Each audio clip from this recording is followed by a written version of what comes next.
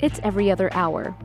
Right as 2017 was about to begin, a young Chicagoan named Aaron Taylor got himself into the kind of trouble that can change a life forever. He got busted with a gun. He also got some good breaks and used them to climb out of trouble. WBEZ's Natalie Moore has the story. On New Year's Eve, 20-year-old Aaron was out with two younger cousins, heading to a gas station in Chicago's West Pullman neighborhood.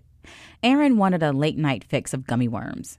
As they got near the lighted station door, Aaron glimpsed a flash on his 14-year-old cousin's hip. I tried to process in my head, like, this can't be what I think it is. It was a gun. Their grandfather's brand new .25 caliber semi-automatic 10-shot. The younger cousin took it without permission. I did the stupid thing by taking it from him and trying to get it back to the house safely as I can, because I can run faster than the other two. But Aaron was wearing flip-flops that night. He says he saw a police car bust a U-turn in their direction. Honestly, that night I actually thought I was going to die because they literally pointing the guns at you as they're running towards you.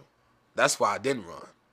I thought about running, leaving those flip-flops right where they at and running barefoot just to get the gun back to the house. Instead, he says he tossed the loaded gun near a garbage can. They came and grabbed me. They say, yeah, we just saw you toss something. I'm like, I didn't toss a damn thing.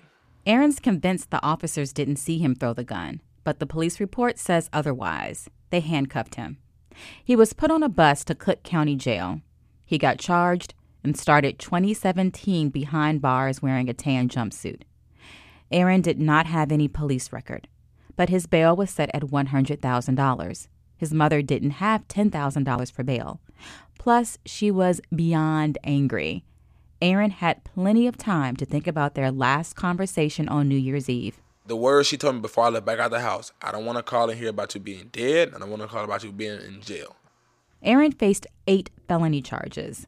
State law meant Aaron faced a mandatory minimum of 1 year in prison and potentially up to 3 years. He did not want to plead guilty. Instead of sitting in his cell, Aaron decided to enroll in an anti-violence program offered at the jail. It was one of the first good breaks he took advantage of. Later, it would help him navigate his way to a summer job.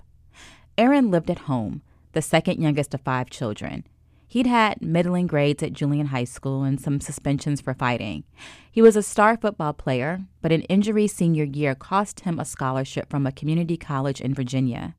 At the time of his arrest, he was enrolled at Kennedy King College in Chicago. Christine Neal is the public defender who took on Aaron's case. He was very concerned about this going on his record and what this would mean for his future. He was surprised, I think, that he found himself in this situation. This case illustrates why we can never have an entirely algorithmic approach to criminal justice. Harold Pollack is co-director of the University of Chicago Crime Lab, which examines policies to reduce violent crime. He doesn't know Aaron, but he says his situation shows why human circumstance should be taken into account. Prosecutors, judges have to have an ability to respond to the granular human reality of particular cases. Otherwise, serious injustices can occur. And when you have mandatory minimums, particularly when they're high mandatory minimums, there's a risk that that won't happen or won't happen as often as it should. In Aaron's case, it took a month, but he was able to go home to his mother in Roseland on electronic monitoring. She didn't have to put up any bail, but he couldn't leave the house, even to take out the garbage. He did get permission to attend his father's funeral. Attorney Neal says 2 things stood out about Aaron's case. First, she thought the charges were excessive. No bullets were fired, Aaron had no prior charges, and no criminal affiliation. Plus, she saw him as a young person who has no history of any arrest and is, for all accounts, on the right path. Maybe they do need a little bit of direction now and then. Aaron got another good break, an assistant state's attorney who was willing to work with his public defender. Neal compiled letters of support from Aaron's family, proof he had been enrolled at Kennedy King, and a copy of his high school diploma. All of this helped her work a deal in which he pled guilty to a misdemeanor. Neal says in 5 years in the public defender's office, she's only been able to get 2 felony gun charges dropped to a misdemeanor. Everybody said they want to be successful. I just want to matter to the world, you know. Not so easy when you have an outstanding balance of $1,700 to a city college and no job. But Aaron took the next step in the climb back from legal trouble because of having a gun. He had a connection with the Chicago Urban League through the anti-violence program he joined at the jail. He took a workforce development class at the Urban League and got an $8.25 an hour job as part of One Summer Chicago. I picked him up one day after work. Good evening. How are you? I'm all right, and you? It had been a few weeks into the job, and he told me he's working on being a better leader. My vocabulary has gotten better, a lot better, you know, as far as meetings and everything else. May not sound like it now, but you should see me in action.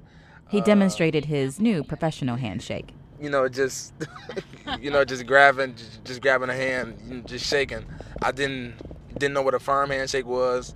Okay, so what's your handshake now? And now, Ribs in the crock pot.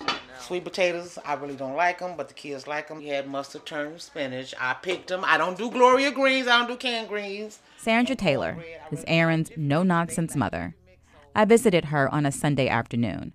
But our first interaction was when I tried to reach Aaron and called what I thought was his cell phone. It was hers. Miss Taylor answered and firmly told me Aaron cannot get a phone until Aaron got a job. Miss Taylor says she's seen the change in her son. He is not as combative with me as he initially was before he got in trouble. You know, he had all the answers. He always had the last word. Now, when I can say something and I can have the last word. She had some stipulations before she paid off his outstanding college bill. She wants Aaron to go away to college after 2 years. He must maintain a 3.0 GPA. The expectations, you better not take your ass back to jail. 4-page paper on the Harlem Renaissance. You know how long I stayed up last night? It's late August. Aaron's re-enrolled full-time at Kennedy King College. He's hanging out with a friend before class. He's now a business major. He's practicing with the basketball team and is eligible to play in January. Emotionally, I'm not depressed anymore. Because I actually thought I wasn't going to get back enrolled in school, find a job, because I know how serious gun cases are. But now I'm feeling great. You know, I'm happy. You know, I'm grateful that I'm not, back in jail. Mentally, I'm more focused than I've ever been. Aaron says his mother made a bet with him. $200 if he keeps that 3.0 GPA. Aaron says he's ready to win that bet. Natalie Moore, WBEZ.